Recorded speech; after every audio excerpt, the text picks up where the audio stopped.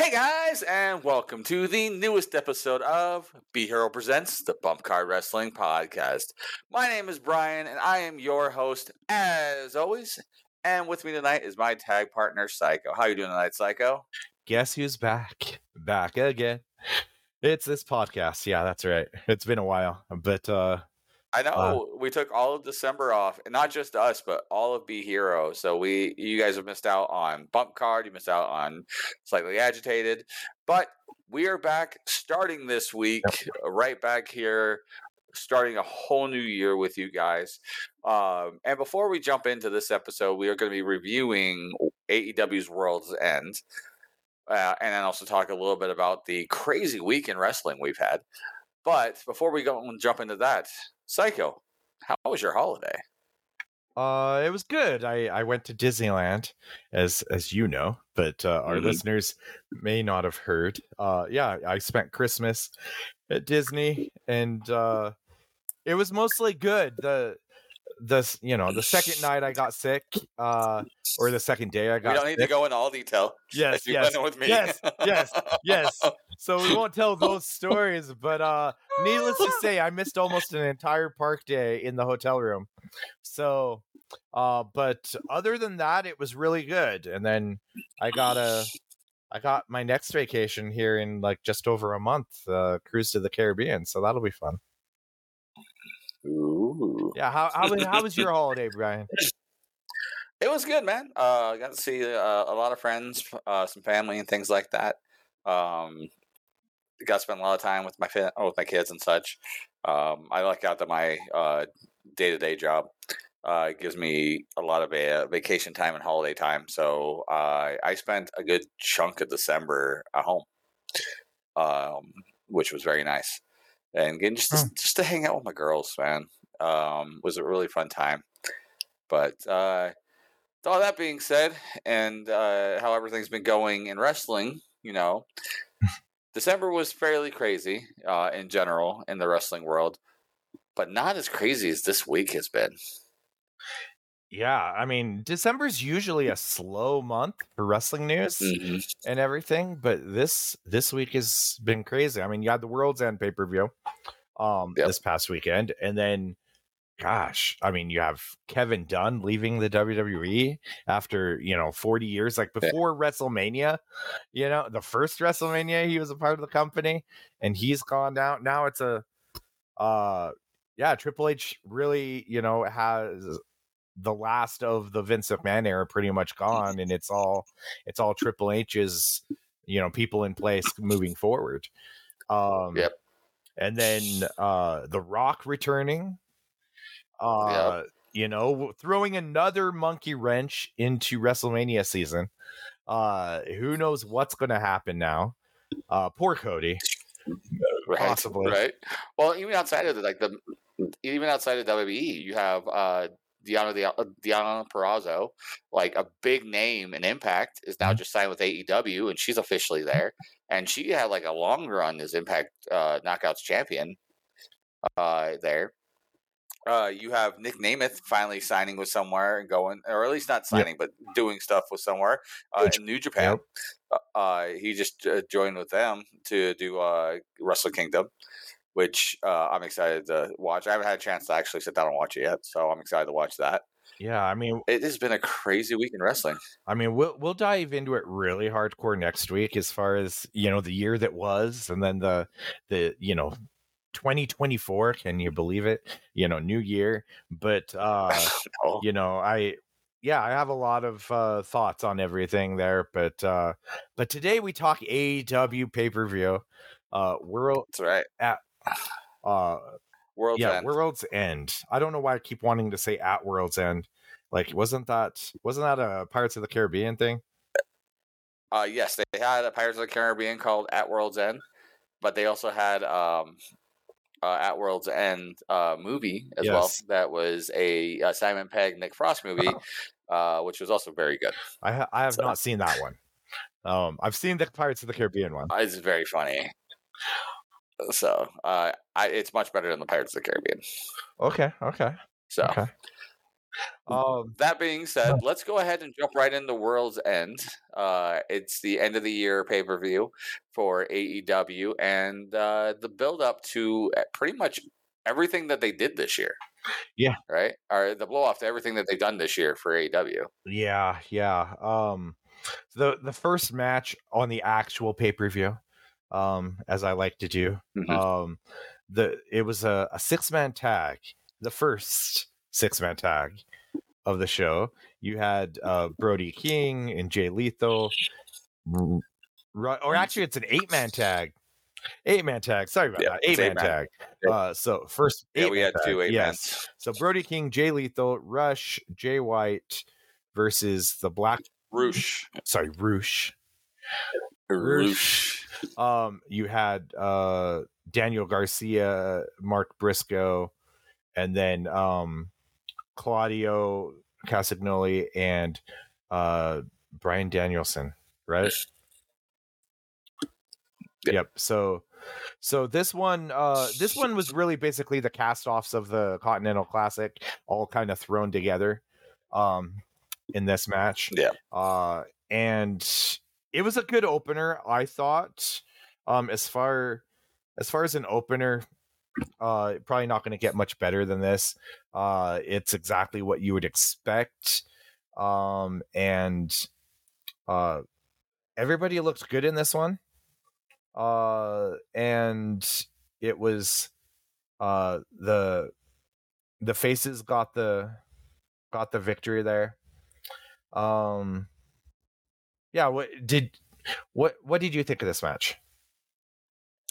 I thought for an 8-man, it was a good solid one. It did exactly what you want to do in an 8-man, which is to give a spotlight to each person in there, but without making it about them. And that's exactly what this one did. And I think they nailed it perfectly in that story of doing that. Plus, they added on story beats from stuff that happened in the Continental Classic. Like Daniel Garcia took most of the heat through this one.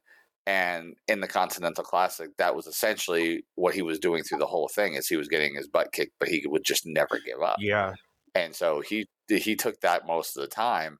So it was a good callback and a good way to build Garcia's character. If anybody made out of this match the best, it was Garcia. I was just going to say that you hit it on the head there with it was a spotlight for so many other people, and Garcia shined. He's the one that actually got the pin and pinned Jay Lethal, and it was really a showcase for Garcia, because I feel like they're really high on him, and they're going to be utilizing him a lot more this year. And I watched the media scrum after the show, and they had him talk, and that was really the first chance I really got to get to know Garcia. And I don't know why, but he reminds me so much of Channing Tatum.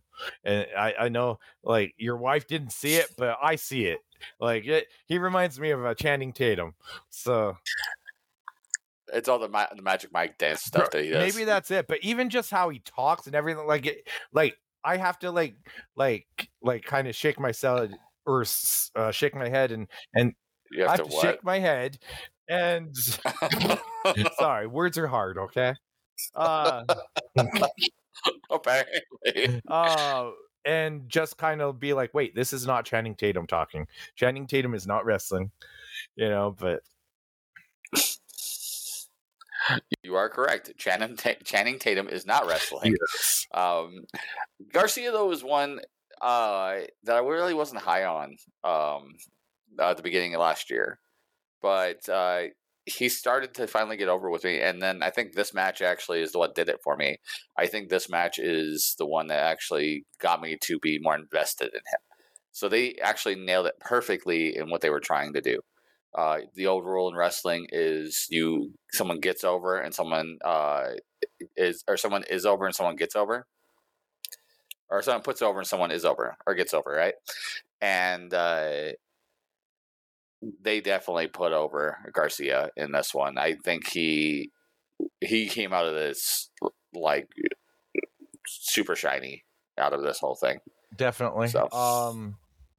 Yeah, and then so the next match, we have Miro versus Andrade El Idolo. And what? You're looking at me funny. Okay. All right. Sorry. This match was, I think this one was a good match, and it was up. I think we were talking like up until this point, it was like the best match to show. I know it's only the second match on the actual pay-per-view, but it had the best story, I felt, and it had a payoff to it. So Miro actually gets the win when his wife, CJ Perry, basically costs Andrade the match, and I think like pushes his legs off the ropes or something like that, if I remember correctly. And oh no, I think she pulls him off out when he's doing the figure eight, and kind of interferes there. He's doing the figure eight, and she pulls his hand down to cause him to stop doing the figure eight, essentially. And that actually got a very big reaction from the crowd. So they were definitely into that. Mm-hmm. Little did we know that. I mean, I guess we kind of did, but Andrade, that was his last match with AEW, as he was finishing up. So they had to finish up that story. His contract is over with them, but he hasn't signed anywhere. So theoretically, he could be back. He could, but if the rumors are true, he's heading back to Triple H in the WWE. I would go to his wife and the WWE. Oh yeah, Triple H too. You know, it is his wife's. Well, I mean, you know, his wife and Triple H, they kind of look similar. I don't know. It's like, oh Jesus. Well, she's out for 9 months anyways. They're both big fans of Ric Flair. Haha. Yeah, she's out for 9 months, but not the typical 9 months or the reason for a 9-month hiatus. No, yeah, she probably would have rather had that. She's not pregnant, but she ended up tearing her ACL, her MCL, and her meniscus all at the same time. That is like pretty much just destroying your knee all at once. I've torn my ACL and MCL and damaged my meniscus, and I was out of wrestling for 1.5 years. Yeah, I mean, I tore my meniscus this morning, and I'm just fine. I'm just kidding. I didn't, but it was so bad. Yes. But going back to the match, I thought the match itself was fine up to the finish. I'm not a big fan of the continual use of CJ Perry and Miro, of her having a client that her husband doesn't like, and then eventually they have a match and she screws the client over for her husband. This is the third time that they've done this. And I say they as in these two. The two of the times were in the WWE. But I don't know. It just feels so played out, and like it didn't feel earned. If that makes sense. When CJ Perry screws over Andrade, it doesn't feel earned. It's like, of course, this is so stupid. At least that's how it felt to me, and it didn't feel like a good way to end that match. I mean, like they could have done it in a different way, where. Like, especially if Andrade is leaving the company, there would have been no problem to have Miro win clean, right? And have him win clean, and Lana get in there, and console him, yada yada yada, and then attack him. It would have been different, and it would have been an easy way to still get to that same ending that they wanted. Yeah, I mean, I think it was more just, all right, he's leaving, you know, he's not re-signing. Let's wash our hands of this and, you know, have him get a good send off. You know, I don't know. It was, to me, I'm not the biggest fan of CJ Perry being on screen. I think she doesn't add a whole lot to Miro and everything. And I think it is kind of played out, and it's kind of stale. Like, I think Miro, I think he's just fine on his own. He doesn't really need her in his corner anymore. Mm-hmm. But I see why they like put her on there, because, you know, she's, I don't know, what else are you gonna do? You know, you put them on screen to keep both of them happy.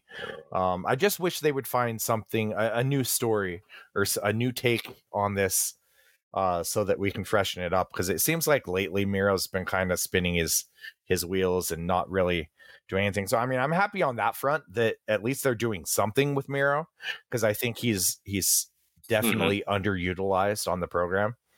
But hopefully it leads to something, so that he can get more matches and more storylines.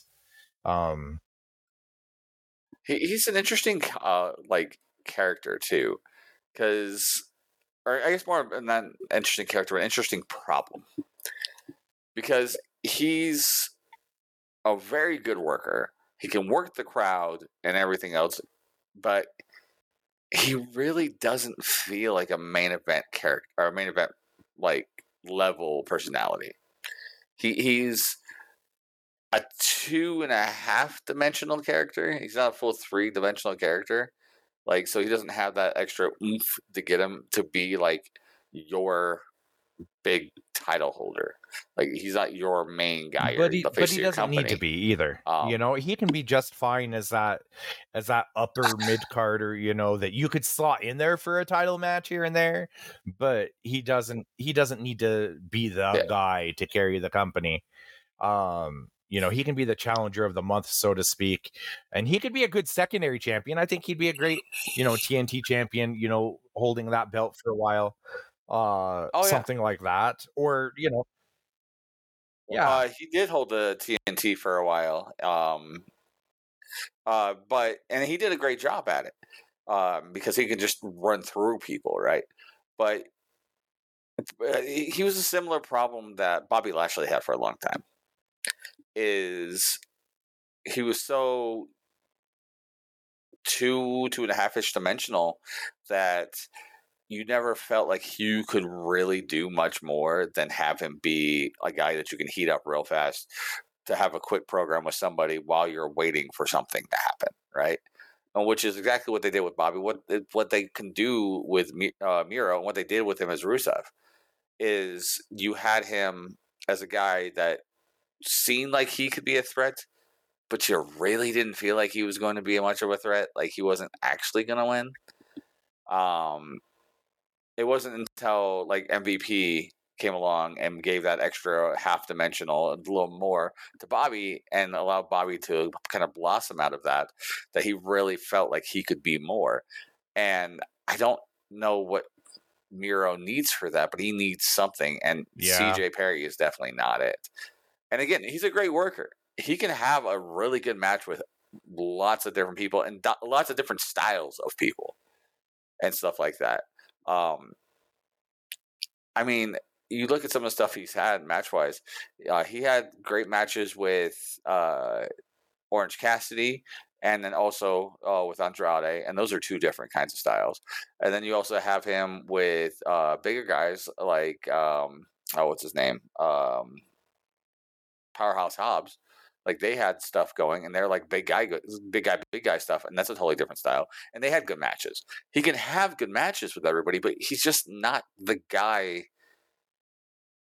to be your champion, right? Like, your big time champion, which is sad, because when he was super hot with the whole Happy Rusev Day whole thing in WWE, he was never hotter than that. But I didn't ever feel like he could have ran the company. Like, he could have carried the company on his shoulders. I think he's very similar to was. somebody like Claudio Castagnoli. It's like, that can get hot and everything, but you don't see them being the guy, you know, and which is fine. Yeah. Everybody has their roles. I think it's just he needs the right story, and he can get hot again. But I just, I guess that's in the hands of the, whoever's booking him. So, And on the opposite coin of that, I think Andrade was underused in AEW. I think Andrade could be somebody that could be hot enough to be a champion. He has a lot of the pieces that you need to it, and the intrigue, and just the way he does stuff. A great example that I've heard a couple of times now from people is that spinning back elbow he does off of the capture foot spot. So he goes and does a kick, they capture the foot, and then he spins out and does the back elbow. Has completely destroyed the Judas Effect finish for Jericho because he does it so much better, and it's not a finish. It's Andrade has he's really only been used good, in NXT. He was used really good, but even WWE, when that was more of a Vince thing, I think. But he didn't, utilize him well there, which is why he went to AEW, and then he didn't really get utilized to his fullest there. He had some good matches, but that was pretty much it. So hopefully, if he does go back to WWE, Triple H having the book will be able to utilize him a little bit better, and he'll get a little bit more screen time. I agree. I mean, he was a Triple H guy, and it was not by accident per se, but it was by an injury that he won the title in NXT. He beat Drew McIntyre for it when Drew got hurt in the middle of the match, and Triple H gave him the chance to run with it, right? And he did really good. There were some great matches he had, and having Selena Vega as his mouthpiece on there at the time, they were amazing together and doing stuff in there. And the matches he had with Johnny Gargano and Tommaso Ciampa, those were amazing. The Gargano matches. match might be one of the best NXT matches ever. That was just fantastic. Yeah, so good. Yeah.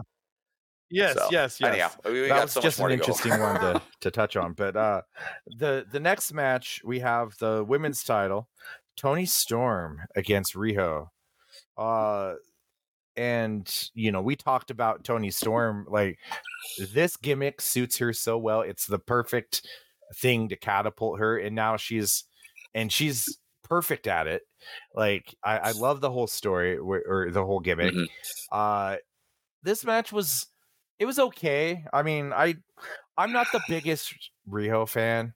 I think she's, I don't know, she's somebody that I have to really suspend my disbelief to believe that she can hang in there with Toni Storm, and so I never really thought that Toni Storm was in danger of losing her title. But first, TNA or first AEW but that's champion, also like saying Pat Patterson was the first Intercontinental champion. But I don't know. It's or hung. Yeah, except for Riho actually beat somebody it was for not that held title in Rio de Janeiro.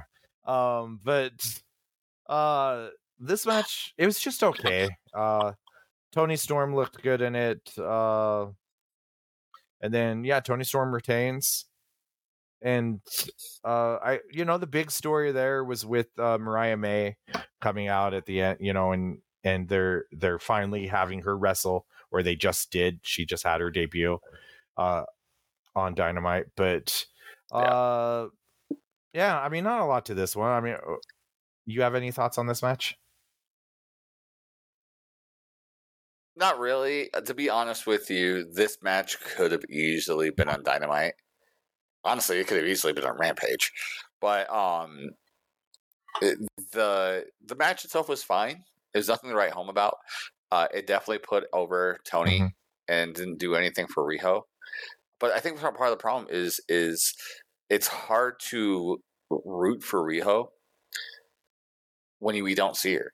I think in the last 3 years, maybe 5, well, let's say the whole last 4 years that AEW's been around, outside of the time where she was champion at the beginning and stuff like that, I could probably count on one Yeah, and hand. I I think remember seeing that's Riho in a match. well, that's part of the problem is that she was the first champion, and that's really her only like the thing that they can slaughter into any title match. It's like, oh, she was the first champion, and actually she's won it a second time. I think so. It was like the first ever two-time women's champion or something like that, and it's just like that's her really. I think she's overly pushed, to be honest. I think for the wrestlers that I want to see wrestle, uh I don't get why she's getting all these chances. I would have much rather have seen Tony Storm versus like Saraya. If Saraya had beat, and got this title shot, there's more of a story there. And so I would have been a lot more interested in that. Mm-hmm. Maybe the match would have been good, maybe it wouldn't have been. But the story would have been there at least. And I could have sunk my teeth into that a little bit more. It just needs more star power, I think. I agree. But the question comes to being is, who then do you have, right? Like, who do you have Tony go up against at this point? I think what they're really waiting for is Jamie Hayter to come back. Then I don't know how much longer she has after her injury. I know it's close, but close could be next week or 3 months from now. Yeah, that's why I think like I don't know what they're doing with like somebody like Saraya. It's like she's got to be injured or something. That's the only thing I can think of, that she's not 100%, and that's why they're not putting her in this position. Otherwise, you have like her for star power, and she like held the belt for like a month, didn't do anything with it, and dropped it, and then she's like not being utilized in a story really, and it's like, what are we doing here? It's they have wrestlers they can put in there, so I don't know. I think she's vastly underutilized in AEW. But that's just me. Mm-hmm. But Tony Storm, great. She just needs stronger opponents, I think. I agree. And similarly, in that same vein, like, what are they doing with there's another one Ruby? There's another one they could have done Ruby a story with, Soho and easily put her in, and I would have cared about that match a lot more too. So there's wrestlers on the roster that aren't being utilized. I mean, and then you have Britt Baker, who's been out forever. I mean, you have I don't know what's going on, behind the scenes with all these women, but they have women that are more interesting characters that they could put in there and have bigger matches. And this was a throwaway match. It could have been on Dynamite. It didn't, it could have been on Rampage. Like, it didn't need to be on a pay-per-view. But it is what it is, I guess. Yes, I'm agreeing Didn't I with say you. that exact same thing? I am agreeing with you. You did say that. Okay. I am intrigued though with Deonna Purrazzo coming in from Impact and being signed. What they might do with her going through, but where they have the two singles female championships, like the TBS title as well as the women's title, I don't think that they have a strong enough women's division to be really able to have these two titles. Yeah, or at least they're not well utilized. I agree with you. Women's division. I mean, I'd like to see more women get TV time, I guess, and that sort of thing. I just think there's a booking problem with AEW.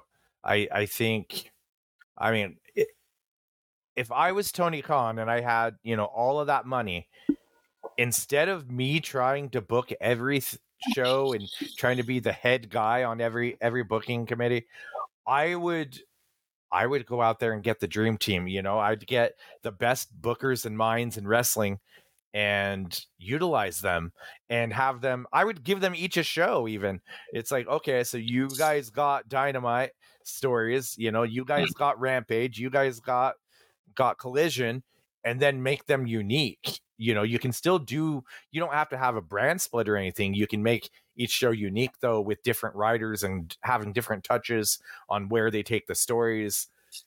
and whatnot. And then for the pay-per-views, you put them all together, and I don't know. I just think Tony Khan, he's trying to do everything himself, and I think he's burned out, to be honest. I think he's doing Dynamite, he's doing Collision, Rampage, Ring of Honor.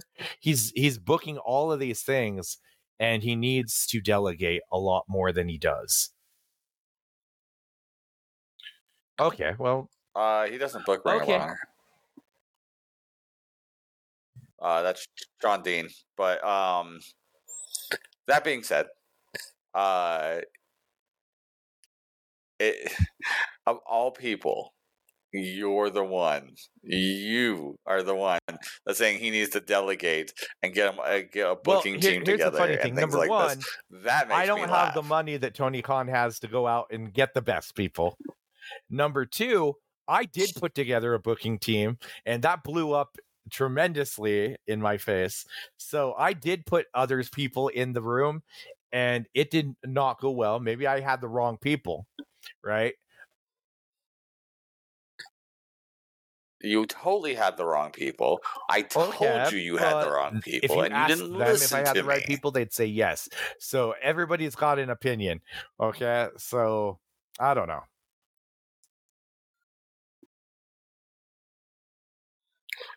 So you go with two guys who, I mean, mind you, they were friends, but they didn't know how you think in the wrestling business like I do because you trained me.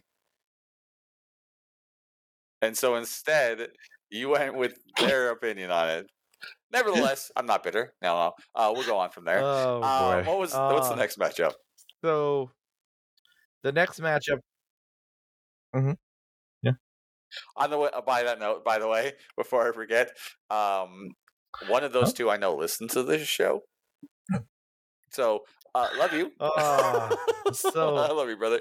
So the next one is Swerve Strickland against Dustin Rhodes. Okay, now this match was a match that was thrown together last minute because Swerve Strickland was supposed to face Keith Lee, right? Yes, they were finally going to pay off a storyline from like 2 years ago or whatever it was. And Keith Lee gets hurt, and they throw in Dustin Rhodes.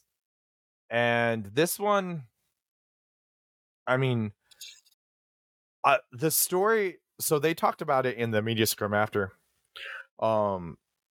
Swerve seemed kind of bitter at Keith Lee, if I'm being honest. Like he was like, you know, I'm not waiting on anybody. You know, we were going to finally have this match, and I'm not waiting on anybody. I'm moving on to bigger and better things. And so that match probably won't happen unless Keith Lee comes up to his level, you know, and so, which is kind of a shot there. But it's kind of true because Keith Lee's his own worst enemy, I feel. But Dustin Rhodes, I guess, had volunteered to take the spot, but it just seemed to me like Dustin Rhodes, I'm a fan of, as far as like he's done so much, and when he's motivated, he can put on his working boots and still go.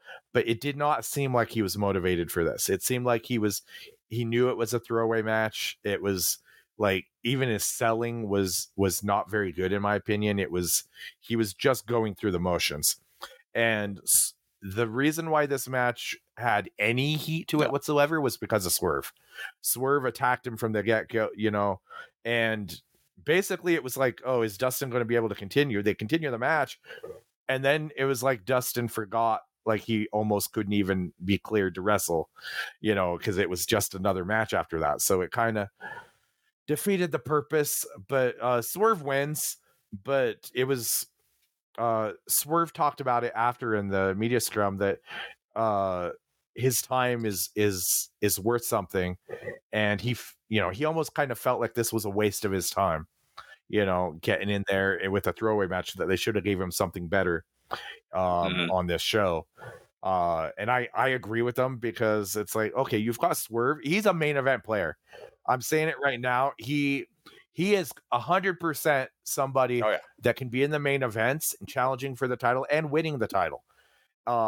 He's a guy you can build around, and he's on a hot streak like crazy. And they need to push him to something big fairly soon. While you've got that lightning in a bottle, so to speak. Yes, exactly. Well, the iron is hot. Yep.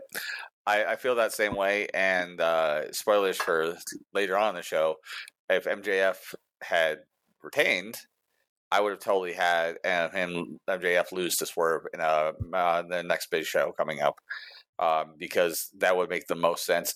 That would have been the hottest match on the card, bar none. Hardest match of the year, period. And just by the emotion, because you have arguably the greatest heel in AEW history, who's also the greatest face in AEW history, going up against the next rivaling greatest heel in AEW history. He's Just the whole he's just so good. package, like Swerve is just of so him good. and Prince Nana and stuff. It's great. Yeah, and his mind for this business, right? Like, I was very sad in this match because it felt so lackluster. It felt like a match again that could have been on Rampage, because it felt just like neither of them had their heart in the match. They didn't give a shit per se, which is kind of sad because, like, even if you're having a match you don't want to be a part of, if you don't give like 100% to it, you can tell as a fan, and that's how it felt like this. Well, I was talking to Martin Casaus yesterday, actually, about this match and about Swerve. Back when they were both in Lucha Underground, Swerve Strickland was Killshot in Lucha. They had one of the greatest matches in Lucha history, which was a hardcore match or a ladder match of some variety, and it was insane what they both did. But they told such a great story and everything else. But Martin was telling me that he's like Swerve's just such a smart worker. He just understands the business on a different level than just about anybody, and you could see that in most of his work, and 95% of his work, and the way he acts. And that's another one that WWE just wasted their time with. They had such an opportunity with Swerve to make him the next big thing. No Brock Lesnar pun intended. But they could have made him something huge, and they just wasted one of those guys that he's doing 1,000% better in AEW of what they've done with him so far. But it's mostly, I think that's mostly credit to him. I think Swerve is making the most of his time. And honestly, how I would have done this match with Dustin, when he attacked him beforehand, they didn't even need to do the match. They should have just had him, if they would have had him attack Dustin and put him out, and the match doesn't happen, and then he just cuts like a scathing promo or something, that would have been a better use of his time, and it would have been a lot more memorable than him doing the beatdown where it's like, oh, is Dustin going to be able to clear it? And then Dustin still does the match and gets all of his crap in, all of his moves, just to have a match, a 9-minute match, no less. The match didn't need to happen. It should have been a statement, and Dustin should have been in there to give the rub rather than having a super competitive match, especially after the stuff at the beginning before the match started. Yeah, the whole, it's like that should have been it. What was it? It's like you don't come back from that and then not sell it and have a regular match. Dustin should know better.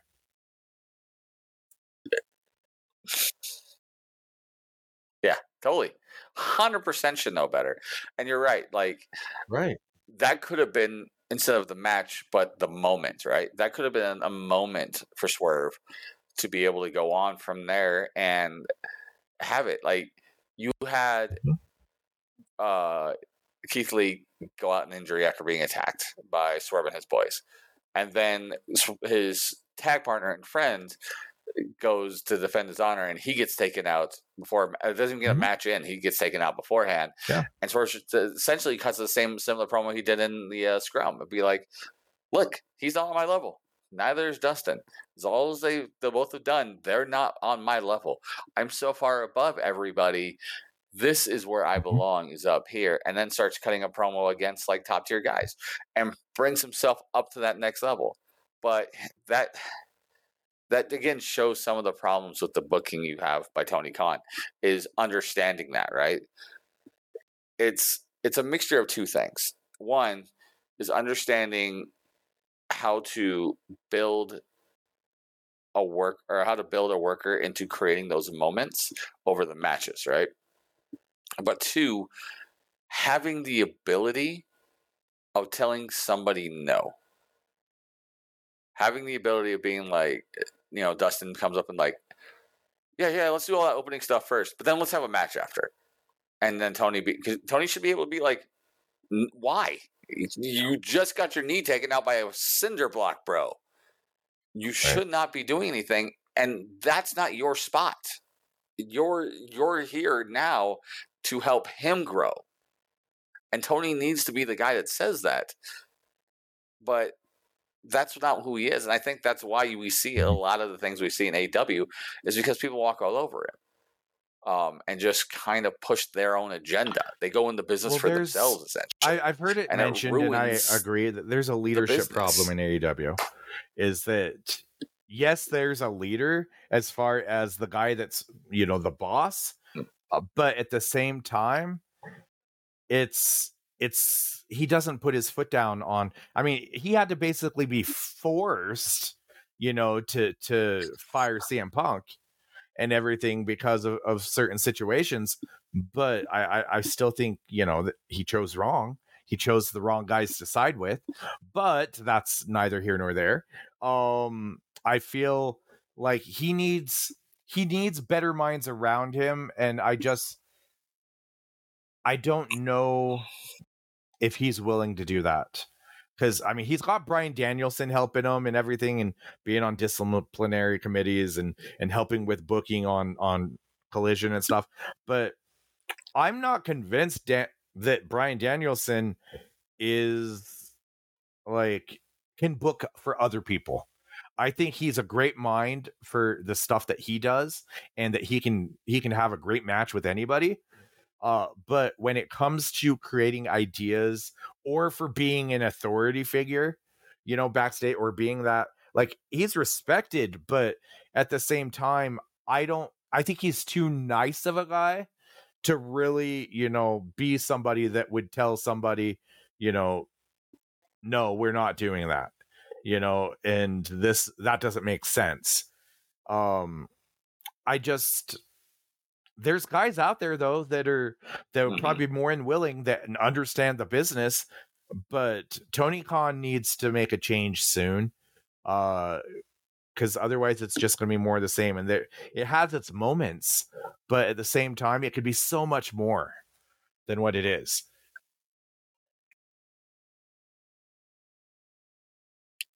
Yeah, I mean, you don't have look at WCW and Turner, right? Turner didn't book the show. He was a huge wrestling fan. He still is, and he put a ton of money behind everything and was the boss.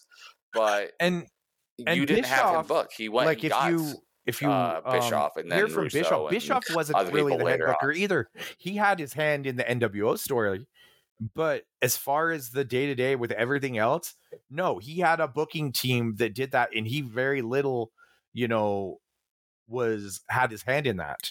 He had guys like Kevin Sullivan and those types that were booking the show, and they were very good at what they did.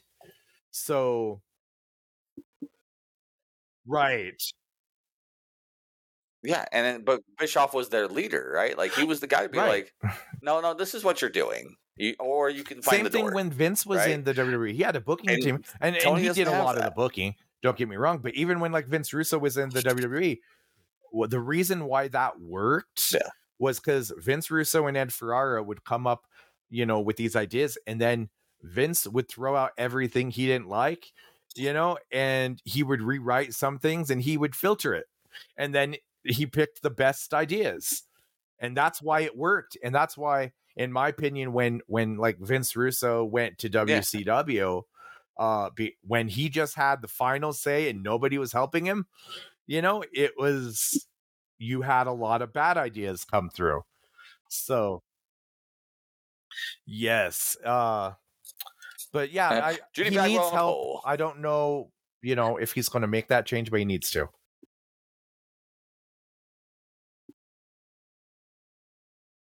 Yep. All right. Well, we've talked a lot about these matches so far. We still have a lot to go with, and we're only 45 minutes in. We've got, so let's go ahead on to our next match. 8-man tag. We've got Big Bill, Ricky Starks, and basically the Don Callis family. Takeshita? Did I say that right? Takeshita. And Hobbs. Takeshita. Powerhouse Hobbs against Chris Jericho, Sammy Guevara, Sting, and Darby Allin. This is more a showcase to get Sting on the show, I feel like, and to push the Jericho and Sammy Guevara as a team thing now, since Kenny Omega's out, because they've got a title shot coming. But this match was kind of overshadowed by the immense heat that Chris Jericho was getting anytime he got into the ring, based on all of the allegations that have come out about him. And I really feel like all of that came out because Jericho stirred the pot, and he stirred it with the wrong people and upset the wrong people. And he has skeletons in his closet too. So he's not innocent. And I like Jericho for the most part. I don't always agree with him and everything. But he, he's clearly made some mistakes and everything. And for those that don't know what we're talking about, there were some allegations with what's her, Kylie Ray. And it wasn't even her that made the allegation. It was somebody else that mentioned that there was a situation with Kylie Ray and Chris Jericho, and kind of told the story. If you want to look up the story, go into it. It's at this point, I'm not going to go one way or the other and touch on that. Right. Yeah. This is not the platform for that. She hasn't even said it, so it's not even coming. We don't know whose story. Now, she liked I don't think Kylie Ray's even said her story about it. Of that there's now might be the time for a lot of women to come out against Chris Jericho. The comments were made basically that they compared Chris Jericho to Harvey Weinstein, which is quite the damning, comparison. And so I'm actually surprised with all of this that he even appeared on the show to put himself in that position to get booed and everything. Because, this is, in this country, you're guilty until proven innocent. And I'm not siding one way or the other. I don't know the story. I wasn't there. I don't know enough about it. And until Kylie Ray or somebody else that was actually there comes out about it, it's all speculation at this point. But like, Tony Khan wasn't, like, he was asked about it multiple times in the media scrum, and he deflected it each time and said, I'm not going to comment on internet allegations. If there's a problem, that ever rises with misconduct or anything like that, it's an open door policy. They can come to me. And this is the safest place in the world, which, got a lot of, eye rolls and laughs from people. they said, how can Tony Khan say that this, AEW is the safest wrestling company in the world, and yet just a couple of months previous he was fearing for his life? But that's that's kind of funny. But and then anything else, but Right. he just kept deflecting it. He wasn't going to comment on it. So which is pretty much par for the course with anything legal related. I'm sure there's NDAs, and stuff, and he can't comment. But as far as so Jericho was getting booed, out of the build, loud boos, NDA chants, all sorts of chants. The match itself was okay. It was kind of actually sloppy, if I'm being honest. There was a lot of blown spots. The other 8-man tag, I think, was immensely better. But this one, you had the stuff with Jericho, and then you had Sting. That's he's basically just, it's a highlight show for him until he gets to his retirement. He's doing what he can. At this point, he gets the hot tag and comes in and does some things. I was actually worried for Sting a few times in this match that he was going to get injured and actually retired for good before he can get to his retirement, because there were some scary spots in this match. And then they actually did Right. Sting put on a Scorpion Deathlock. It got broken up. Guevara came in and did his flippy whatever degree splash that he did, and he finished, he pinned Ricky Starks, and basically, that was honestly the finish that I expected, because they're going to go through with this Chris Jericho and Sammy Guevara match against Starks and Big Bill. So that's what I would do too, is I'd put Guevara or Jericho over here. I think they made the right call with it being Guevara, because I think the crowd would have booed even more if Jericho had gotten the pin. So it is what it is. It was basically just a match to say, hey, there's a match coming up, and get you somewhat excited for it.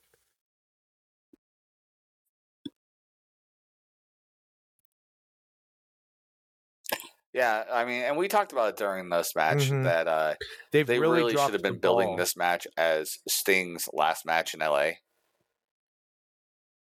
And yeah, they really didn't do a good job at presenting this match well. And I know they had to deflect and make some changes on the fly, and I thought they did all right with it, especially having Sammy Guevara turn face after just turning heel. It kind of made sense in how they did it all. It made sense enough to work. But yeah, this was just a match. It didn't feel like there was any stakes. Didn't feel like I had no care about any of this. And sometimes that's a problem with the AEW stuff, is they don't build stories strong enough in their matches to have me. And I know that really that you have, you've kind of spoken out about too many similar type matches on the same show. If you've got 2 8-man tag matches, and that's really just to get as many people on the show as possible, right? I guess I prefer that over a battle royal, although they did have a battle royal in the pre-show. But still, it was, at least they didn't do them back to back, I guess, right? Yeah, I know you would have, because they've done stuff like that before. Oh yeah, I would have lost my damn mind. Oh yeah, they had it where they had like a 6-man on the pre-show, like the last match on the pre-show, and then like a 6-man, and then like an 8-man, and it's the just first a bunch 2 matches. Of spots. And I was like, "Are you freaking serious? I don't remember anything that's going on between all these matches." Yes, it's exactly. So which is a the problem next with match, we got the TBS women's title. Nevertheless, we've got so much Julia more to go Hart over. defending against Abaddon, who we've worked a show with, at least one show. And this match, it was all right. I like Abaddon in here against Julia Hart. They're both very similar. as far as kind of the crowd was chanting "This is spooky," which is kind of funny. And I thought it was okay. There were some sloppy spots, Yes, but yeah, they did. like even yeah, she's super young. Well, Julia Hart's only 22. She's only been doing this for like 4 years. So, and then Abaddon, she's been doing this. I think she's on her 6th year now, if I remember right. And she's younger, but like she's not out of her 20s yet. But she's been trained by some very good people. Like she trained in RMP. She trained with Devon. She trained with Matt Yaden, and she's trained with a lot of great people. So I know she's got that quality, and you can see it in the way she does her character work, which is the biggest thing, and which was so different than what you normally see in an AEW match is character work. This match had one big flaw to me, though, and we talked about this on Saturday when we were watching it. Mm-hmm. This match was a House of Black match or House Rules match, something like that, which is just a couple of the weird stipulations, like 20 seconds count out on the outside over 10 seconds, and like weird things like that. But then also it allows the challenger to pick the stipulation. And Abaddon chose biting is legal. And she does bite at one point, but there's no build up to it. And I think that's where this match lost me for it. They really needed to have it where this match built to the bite. Right? Like you go into a tables match as the gimmick and you build to the table, right? Or you go to a ladder match and you build to getting the ladders and involving the ladders and then eventually using the ladder to get to the belt. Submission match, you build to going for submission, so you start working that body part, trying to go for it, and not getting it until you finally get it and you get the crowd over. They needed to build you to bring that up the tables fight. match, and that's probably a lot more relevant stipulation with that. I think of like the coal miner's glove match, and it's like that's that's an old gimmick, but like if you have a coal miner's glove match where there's a coal miner's glove on a pole, Vince Russo probably loved it, but if you go up there and you get it immediately and you start just pounding away at them with the coal miner's glove, the gimmick means nothing, right? But if you build to it and it's like, oh, who's going to get it? And then you get it and then it plays into the finish. That's how you do it. And that's how this should have been. It's like when the bite finally happens, it should be a big deal and the crowd can pop from it, and instead of it just being like, okay, so biting's allowed. Okay. And now they're biting, it's, yeah, right. Which makes more sense to build up And she to only it. bit once. There was one bite, and she only went for it once. Yeah. But yeah, you could have totally built that to the finish and gone that way to allow that kind of thing to go with. Like, and then a similar example, right, with the coal miners glove match is if you would have gone and just randomly not going once for the pole, not going once for the glove, and then just out of the blue, you like, 1 minute, I'll be right back. Well, so we'll grab it and then bring it down and start using the glove. It would have meant nothing. And that's how the whole thing felt like. The match itself was fine, but if you're going to have a stipulation, you got to use it. It's Chekhov's gun in acting. If you see a gun, it needs to be used on stage. And that's the same thing here. If you have a stipulation, it needs to be used, and it needs to be teased to build to that. The story of the match needs to be the stipulation. The whole house rules and things where it's the challenger, so that took away a lot. That kind of goes against it, because it's like you'd think that the house rules would be, okay, the House of Black gets to choose the stipulation instead of the challenger. Because why would you do that? Why would you have the challengers pick the stipulation. It's like the house rules. It's like, no, that's the, you know, the players ruling then, because you're putting the advantage in their hands instead of the house. I don't know. It seems a little backwards to me. I mean, unless they're trying to build up, you know, the House of Black, where it's like, okay, you pick the stipulation, we'll still beat you. But out of all the stipulations you could have picked too, it's like bite, and then you use it once and it means nothing. Mhm.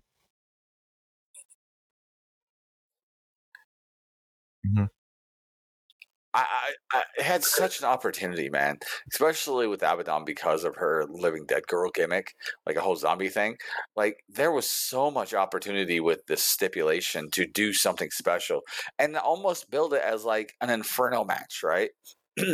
Build it as like that's her signature match now, is this bite match. Or the big thing, like, and like let's say it's a hardcore match, right? But she uses the bite as like her big signature thing. They just They could needed to have be built more this creative out with that it. made that her ultimate moment, her character All right. moment she needed in Yeah. matches. Yeah, and Julia Hart waste- retains. Yeah. So that being said, yeah, and match was the fine. finish was actually kind of sloppy, if I'm being honest. It was like a she did like a moonsault, but like landed her knees into Abaddon. Yeah. Yeah. Oh yeah, she landed. She landed. They tried to say she landed like her knees into it, but it looked like she landed on her feet and then kind You of know, just it is flopped what it onto is, her. though. I don't. After it was very sloppy. I don't know how I feel about this match. Like, I feel Yeah. like I liked the work for the most part. And it honestly, I was more interested in this match than I was the previous women's match on the show. But yeah, like you said, there were some definite flaws that kind of took me out of it too. So the next match is kind of a big one. We got the TNT Championship, Adam Copeland challenging against Christian Cage, and basically a no disqualification match. And this one honestly was great. It was intense. It seemed like there was a blood feud. You know, it seemed like they had that aggression, and they told the story perfectly. And you mentioned that it was kind of like a WWE style match. Um it was very well done, actually. Which I completely thought, Yep. like, I expected it, because you've got two guys like Adam Copeland and Christian, who not only are they best friends, but they are great minds for the business. And so, especially Christian. And so I knew that it was going to be a very smartly worked match. And everything would make sense. And you had some towards the end, you had like stuff with Nick Wayne and his mom and stuff, and they did a spot which was kind of a throwback to the Edge and Mick Foley match from WrestleMania, where they got the lighter fluid and they did a flaming table. The first table went out before they were ready to use it, so it went out quickly. So they had to douse it with even more lighter fluid. And it was poor Nick Wayne that went through it in a powerbomb spot. You're right, because the table didn't really break, it just tipped over, right? So, but it did look like it It hurt, went as through far it, as, bounced off of getting it. put down into the flame. Like, yeah. Yeah.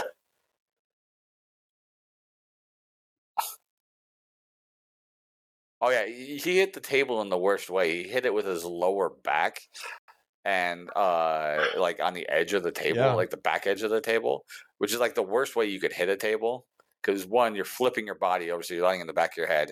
You catch the angle on your lower Yeah, back. and Like I felt bad for him. Not to so mention, it was on fire. So Christian Cage went to hit him with a belt shot. There was lots of weapons in this match too. There was kendo sticks and everything, and but Cage went for the belt shot, and Adam Copeland hit the kill switch for the pin and the title. And this was a good long match. It was 24 minutes, but it didn't feel overly long to me. Yes. And then you had at the end, you had Yeah, it was paced Kill very well. Switch, the former Luchasaurus, come into the ring and jumped Adam Copeland, choke slammed him through a chair, and he was going to cash in his contract for a title match that he had won in the Battle Royal on the pre-show. And of course, Christian Cage convinced him to hand over the contract to him. And Christian Cage ends up having the match and the immediate rematch, basically. And Christian Cage spears Adam Copeland and wins the title back. So I actually really enjoyed this because it was, if you're going to do almost like a Money in the Bank type gimmick with that, it was nice that it paid off that same night, and that Christian used it to get the title right back, because that's such a heelish thing to do. Eventually I think they're going to have to build to like a kill switch face turn where he's tired of Christian stealing his thunder. But at the same time, I actually kind of like the roles reversed, that Christian is now the ultimate opportunist, and he's the one that did that to Adam Copeland, because Adam Copeland is Edge. That's exactly the type of thing he did over and over again with the Money in the Bank briefcases and everything. And so it was nice storytelling there as far as that goes. And it's a feud that I'm actually enjoying, and they're doing good work.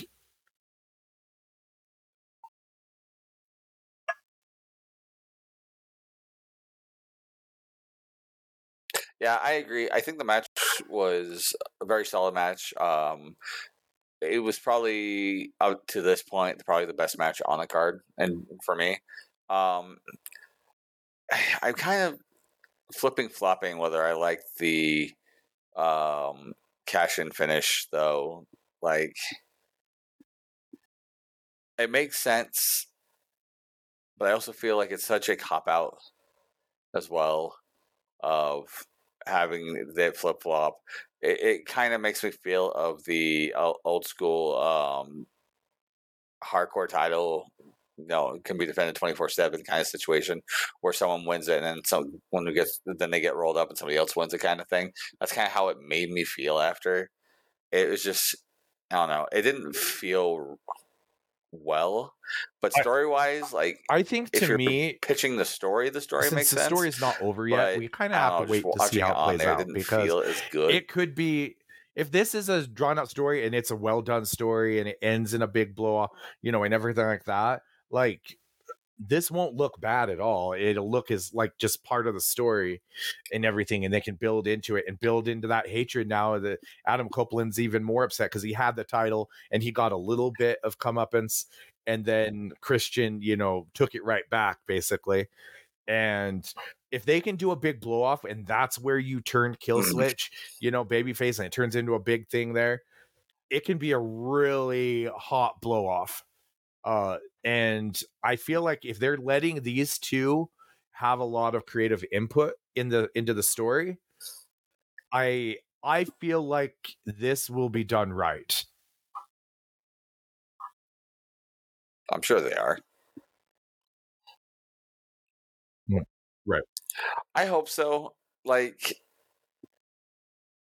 in my current feeling, and that's kind of why I'm saying I'm flip flopping around on it. In my current feeling, it feels icky. It feels wrong. Like, it doesn't feel right. But if the blow off ends up with Christian's personality, the way he's been treating Kill Switch and things like that, is his comeuppance, right? So, he yells at Kill Switch to be like, take him out, choke him, slam him, blah blah blah blah blah. And Kill Switch, like, he pushes Kill Switch or something, and Kill Switch does the face turns like, I finally had enough, and he hits the choke slam on him, and then Edge hits a spear, and that's how the finish goes. I'm fine with that finish on the blow off match that they'll have, but it's got to be something like that, right? It's got to be the comeuppance for Christian against both Adam Copeland and Killswitch / Luchasaurus. Yeah, It's got to be that comeuppance. I think that's exactly where it's going. This though. feels like a waste. I don't know if Adam Copeland's going to get the title there. I don't know. I don't know if that's the end game, but I feel like there's going to be a big blow off, and Luchasaurus or Killswitch is going to do a big face turn, and I mean, heck, maybe it ends up with Killswitch getting the title shot and the victory, in a match and getting the title back. Mm-hmm. I mean, that's a possibility too. So I say, we have to wait to see how this one plays out. But I feel maybe Christian's doing some of the best work he's done in his entire career right now, and it's amazing because his career was done.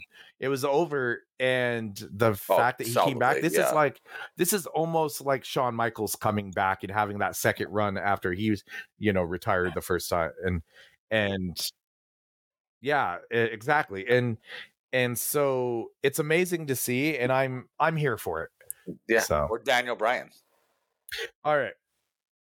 Yes. So now we've got the Continental Classic Finals. All right, next match. We've got basically for the Triple Crown, because you've got the Continental title and all the other belts that Eddie Kingston has. Yep. So you've got Eddie Kingston versus Jon Moxley, winner take all, basically. Title and New Japan Strong title. I kind of, going into this match, I'm not a huge Eddie Kingston fan, and so and Jon Moxley's hit or miss lately too, because he likes to do one style of match usually, and I was like, oh, here comes the blood, and I thought I knew what I was getting, and I kind of did, but not really, because they didn't really do the blood thing here. But they were doing kind of like former friends going at it, and this one was stiff, lots of chops, lots of hard-hitting stuff, and I thought it was actually a really good match. It might be Eddie Kingston's best match I've seen him have. Like, it was really good for an Eddie Kingston match. And the finish, where they basically were slapping the heck out of each other, and then Eddie Kingston just turned around and got a slap, and Moxley went down, and Kingston got the win. I thought it was fine. I thought it was a good, it definitely made Kingston look good. My whole issue with it is just, okay, so we did this whole tournament and everything, and Kingston saying he's putting the titles on the line, and whoever gets them all, and we end up basically right where we started, but just with one more belt. That's my issue with it. I mean, it does wonders for Eddie Kingston, and Moxley, I'm sure, was like more than happy to put over his friend, but I don't know. I'm mixed on this one. It was a good match, but the end result, I'm unsure about.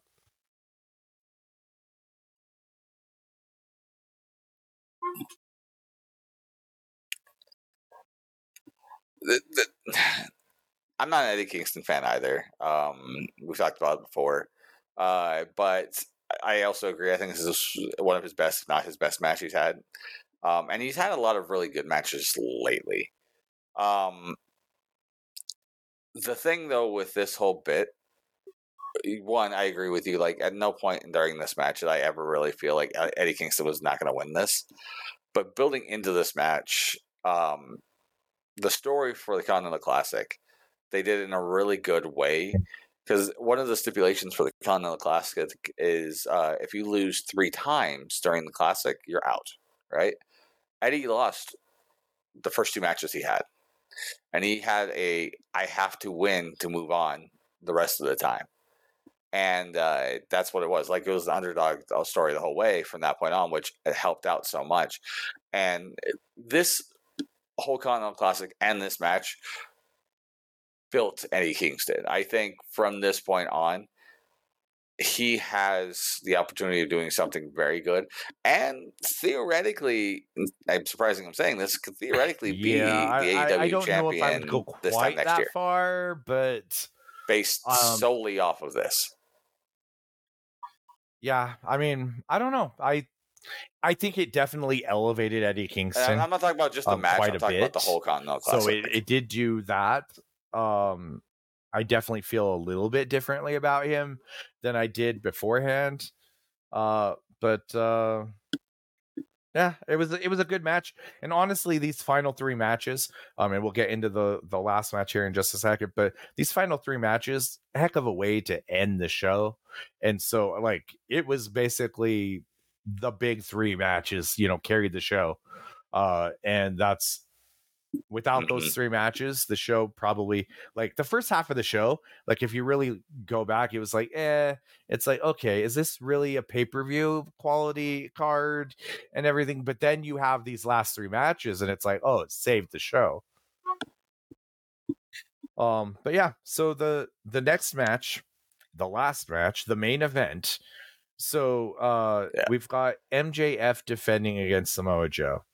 And there's the big story going into this about, who's the devil and everything. And we both felt they have to pay it off here. They can't drag it on too much more. And but I do have to mention for MJF's entrance, they Yeah. have this awesome video package where they've got like all these like fans and people from his past like putting on like the scarf and saying, he's our scumbag, and talking, and they have somebody playing his ex-girlfriend that basically says a bunch of stuff that gets bleeped.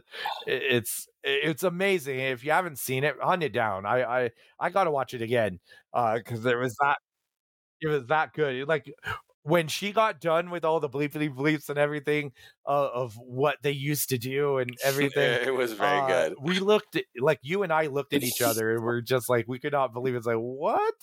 And then they kept going and they ended it really well where there was this guy saying like, I'm not saying that, and it looked like these like mob people coming out with bats and stuff, and then it comes back to him and he's all beat up and he's like, yeah, he's my scumbag, or he's our scumbag. And it was just a great payoff. And whoever thought that up, keep them on the payroll, whatever it is, because that's exactly what can set them apart and have it. It made the match, like it got me so hyped for this match, and it made MJF that much over. It was just amazing.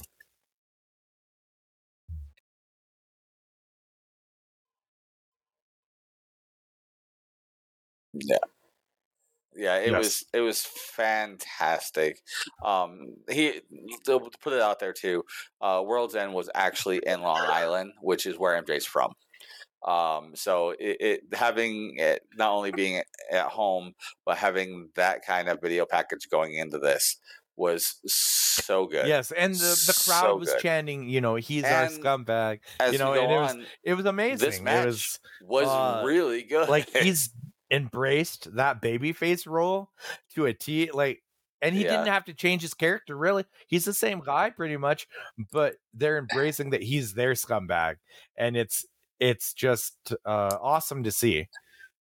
He's honestly like stone cold type over as far as being that guy that should be a heel theoretically, but yet the fans just have completely embraced him and love him. So the match, really, really good.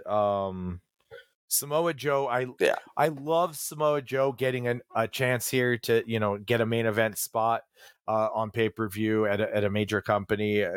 I feel like he's definitely someone that still has gas left in the tank and everything. And they had a really good match on television of a little bit ago, and so this boded it boded well.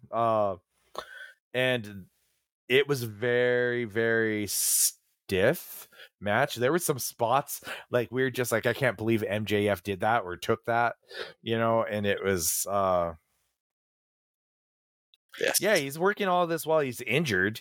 And they built up the kangaroo kick really well. So he kept And like he's going injured for too. it. And then it actually was really surprising. Oh, and Adam Cole, by the way, we got to mention that that Adam Cole was in the corner of MJF, came out on the crutches and everything, and that was really the only time Samoa Joe really came unglued is when Adam Cole came out and was in the corner. But they did, yeah. Mm-hmm. Yep. There was a great spot too, before you go on, that I loved that Mm-hmm. involved Adam Cole, and it just popped to my head, is at one point MJF takes a muscle buster from Samoa Joe on the apron, right? And then the camera pans over to Adam Cole's face, and his mouth, like his jaw, is on the floor, like total shock that he just took that, and it's like he doesn't like he's in shock. He doesn't know what to do. Can't help his friend or anything else. He's not Right. chanting for his friend or anything like that. He's just in total shock. And Adam Cole sold it so well. No pun intended. It's my turn to do the hard eye roll. I got eye roll from my so Nick. then we got That's great. So MJF actually, it's a good match. It's actually a very good match. Yep. And Samoa Joe hits or gets him in the Coquina clutch. And surprisingly, the ref does the whole, hold the arm up and let it drop. Oh, okay. Sorry. What am I missing that you want to talk about? Oh, you're jumping the gun, son. You're jumping the gun.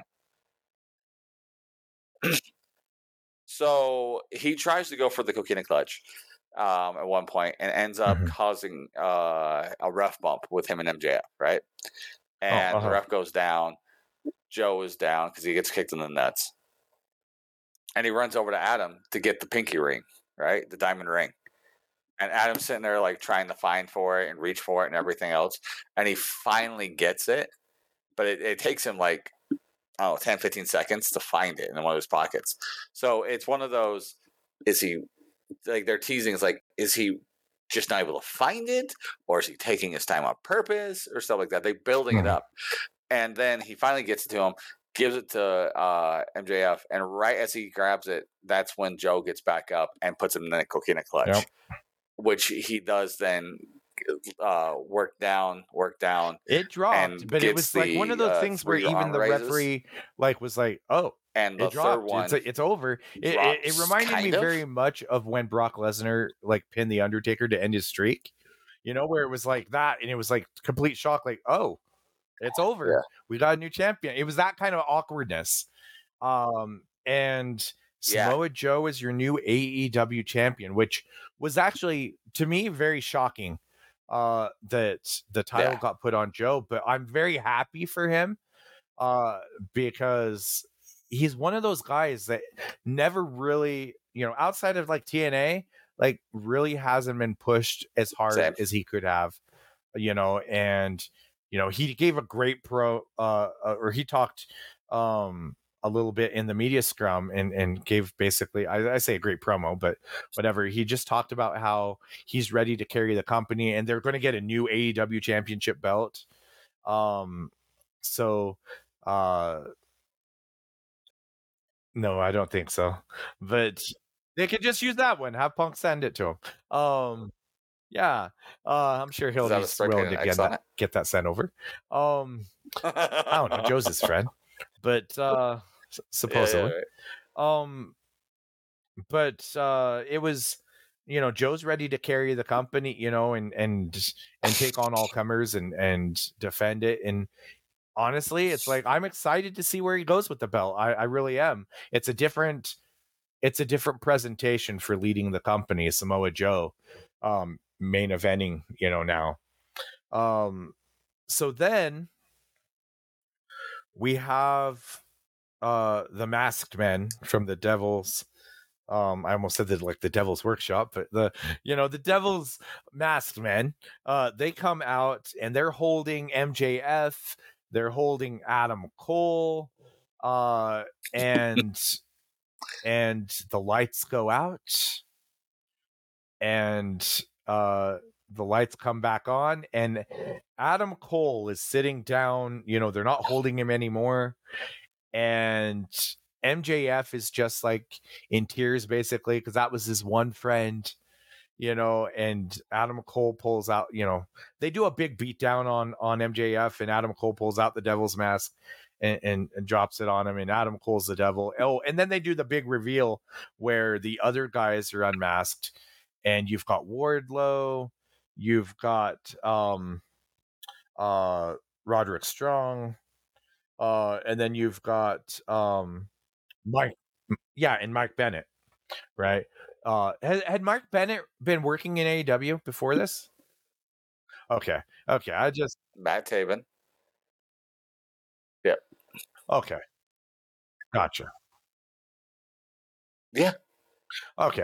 Yeah, It begs the question if we're going to get Maria at some point. The It's Roderick like Strong, I certainly hope so. The whole neck strong thing, like it was him, Matt Taven, and Mike Bennett. So. Mm-hmm.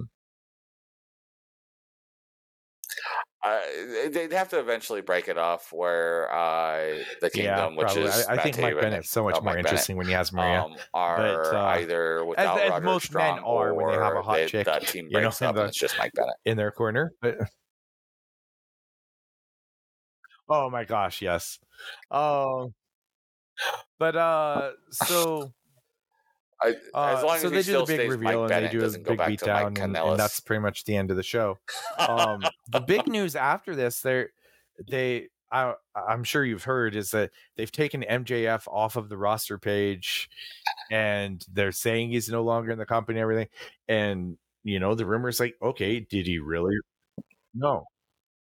No, Adam Cole said that in a promo. He said, that he's, MJF's no longer here in this company. So Adam Cole said it. They didn't say that he's no longer in the company. But that could be all storyline for a big return, because I mean, the only other option is that he does appear in WWE and he goes over there and they sign. But last I heard that it's 100% a storyline. AEW had already resigned him, but then he said that he wasn't signed. But that I took that as storyline, and they were going to make a big deal out of where he signs.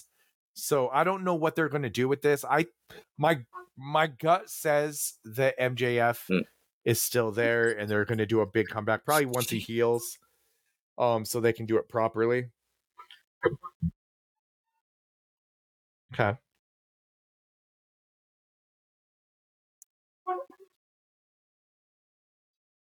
So this is exactly what's going to happen. The exact thing that's going to happen, right? They're going to do this thing with Adam Cole, and he's going to kind of run roughshod with the whole Roderick Strong and the Kingdom thing. Mm-hmm. And they're going to do a whole bunch of stuff, mostly Adam Cole on the side, until Adam Cole's healed up and Roderick Strong, or until Adam Cole's healed up and MJF is healed up.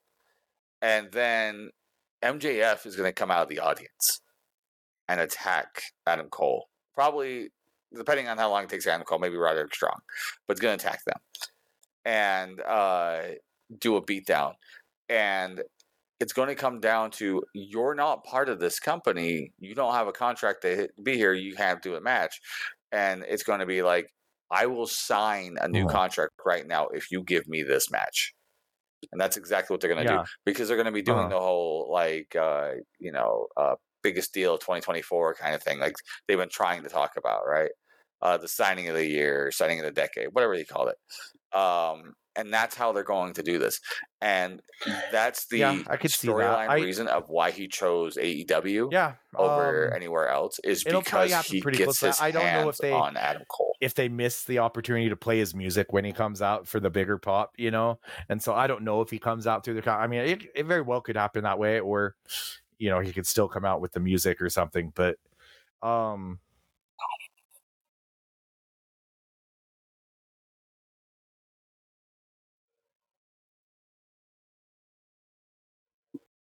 In fact, they'll probably have him come out not only out of the crowd, I but mean, they'll probably have him come there's out a when he lot of does the different initial ways they can beatdown go with before it for signing the sure. contract and doing all this stuff. But when he comes back Because as the here's devil the thing: if out of the crowd, AEW lost MJF right now and he showed up in the WWE too, that could be a death nail, for AEW, because without MJF and if he goes over too, if you just look at kind of what that looks like, I mean, when you've got all these AEW superstars jumping ship, and it just doesn't look good.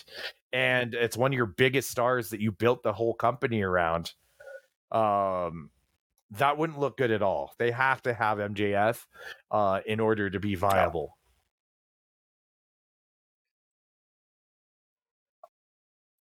If especially if he keeps the song, because they've done that on quite a bit. Like if he came out with that that song, being that said, I music will hits lose my at the goddamn Rumble. mind if MJF comes out of the Holy, Rumble. you know what? That'd be.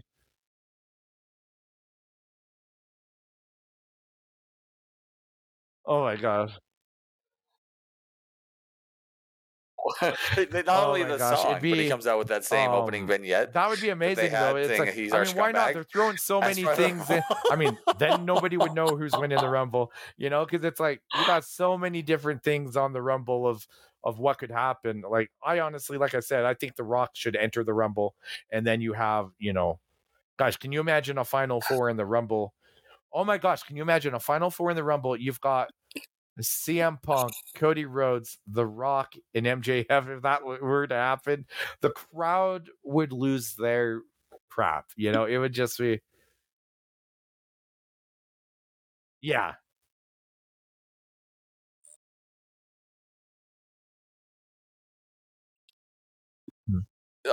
I know this is AEW's Mhm. review, but I just want to put this out there real fast. I would love to see this, especially with having The Rock in there and how everything's going right now. The first two entries, 1 and 2, Cody Mhm. and Punk, have them go all the way through to the end, have them be the last two. Because you, at that point, have no clue what's going to happen up through there, right? And even have it again, like Yeah, I was saying about having I Solo don't in think it that's and what they're having going to do, Solo because take The I would Rock think out that and then having Solo's it going to building a face Cena. storyline for Solo and The Rock at That's what I WrestleMania. would think that they're building towards. Um, well, Cena had his whole issue with the bloodline recently, and did the stuff with Solo. So, they did the tag match, and What has he done for Cena? I Like don't know. what storyline is there with Cena? I don't see The Rock coming back to wrestle Solo. I just don't see it. Mm-hmm. It Yeah, I think Rock's I facing think of Roman at some, anybody, if it whether or wasn't not it's Roman, it would Elimination be Chamber or whether Solo. or not Because it's one, it's family, WrestleMania. and it makes He's sense to coming give him back the to rub. face Roman. They're not holding that off for another year when they've got him, now, and he's teased it.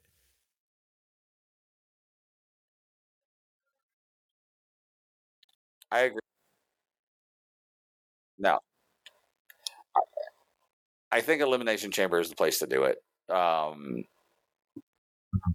Because it does give you those options Right. to do the full-time people for for the main events of WrestleMania, right? But not only does it give you a huge main event for Elimination Chamber, but it also gives you a huge main event out of country, which then tells you that anything could happen out of country, right? Which helps build those PLEs out of state or out of country, which they're really trying to push. That's why they're doing like one in France this year, one in Berlin this year, because they're trying to push these like crazy. All the holiday ones they just announced that they're doing for the holiday tour all out of country. They're really pushing the out of country stuff for the PLEs, and the best way to do that is to sell a WrestleMania caliber This is match crazy, on a the quote state of unquote the industry B right now. This would have PLE never happened, out of country to make it even that much bigger. 5 years ago. All these out of the country, shows. I think because because you have like the network on Peacock and stuff, and you're able to do these ones where it's like at 11 o'clock on a Sunday morning, you know, or 11 o'clock, you know, airing here on a Saturday, or whatever the case may be, even on a Friday, and people can just watch it later, and it's not a big deal if they don't catch it live. You can do it anywhere now, because that was always the logistics with like holding like SummerSlam, you know, in England or anything like that, is that okay, we have to basically do it on a tape delay. We have to, and then spoilers get out and everything, you know, because we have to air it, you know, or tape it and then air it on prime time, you know, like 2 days later or something, because that's just how pay-per-view worked back then. But now they can do it at any time, anywhere, and just air it, and people that'll watch it, they'll watch it later that day if need be, you know, because they can just pull it up. They don't have to pay for it at a certain time or whatever. Yeah, it's kind of the beauty of streaming now. Right? With all that being said, guys, this was actually a very good pay-per-view for AEW and a very good way to end the year for AEW, because this, as I said at the beginning, this was the perfect way to blow off so many great storylines and start building new ones for this year. And that's exactly what AEW needed. They need a fresh start. And I think this pay-per-view was able to give them some of that. So we'll have to see how it goes. But let us know what you guys think. Reach out to us on our social medias. That'll be Be Hero Media on Facebook, Instagram, and Twitter /X. Or you can reach out to us at BeHeroMedia.com. Along with that, you can reach out to us directly. You can hit me up at Mike Burke DCW on Facebook, Instagram, and TikTok, and on Twitter /X at Mike Burke Pro. And you can reach out to Psycho at Psycho Wrestling on the Facebooks. That's the only social you still have, yeah? Yes. You silly old man. All right. With all that being said, guys, I hope you guys enjoyed this. I know I did. I'm sure Psycho did. And please make sure, whatever platform you're listening to us on, subscribe, because next week we are going to be doing our State of the Wrestling World for this year. So we're going to talk about how the last year ended, all the stuff going on from pretty much all of last year, and what we expect to see this coming year and our hopes for we're going to see this coming year. So please stay tuned, subscribe to Be Hero Media. Along with that, you also get the great podcast, Slightly Agitated, along with that, and everything that we'll be doing here in the future, because I can promise you we will be doing some new great stuff here at Be Hero Media coming down the line. But until then, guys, I have been Mike /Brian. This has been Psycho, and we have been the Bump Card. We're tapping out. Have a good night, guys.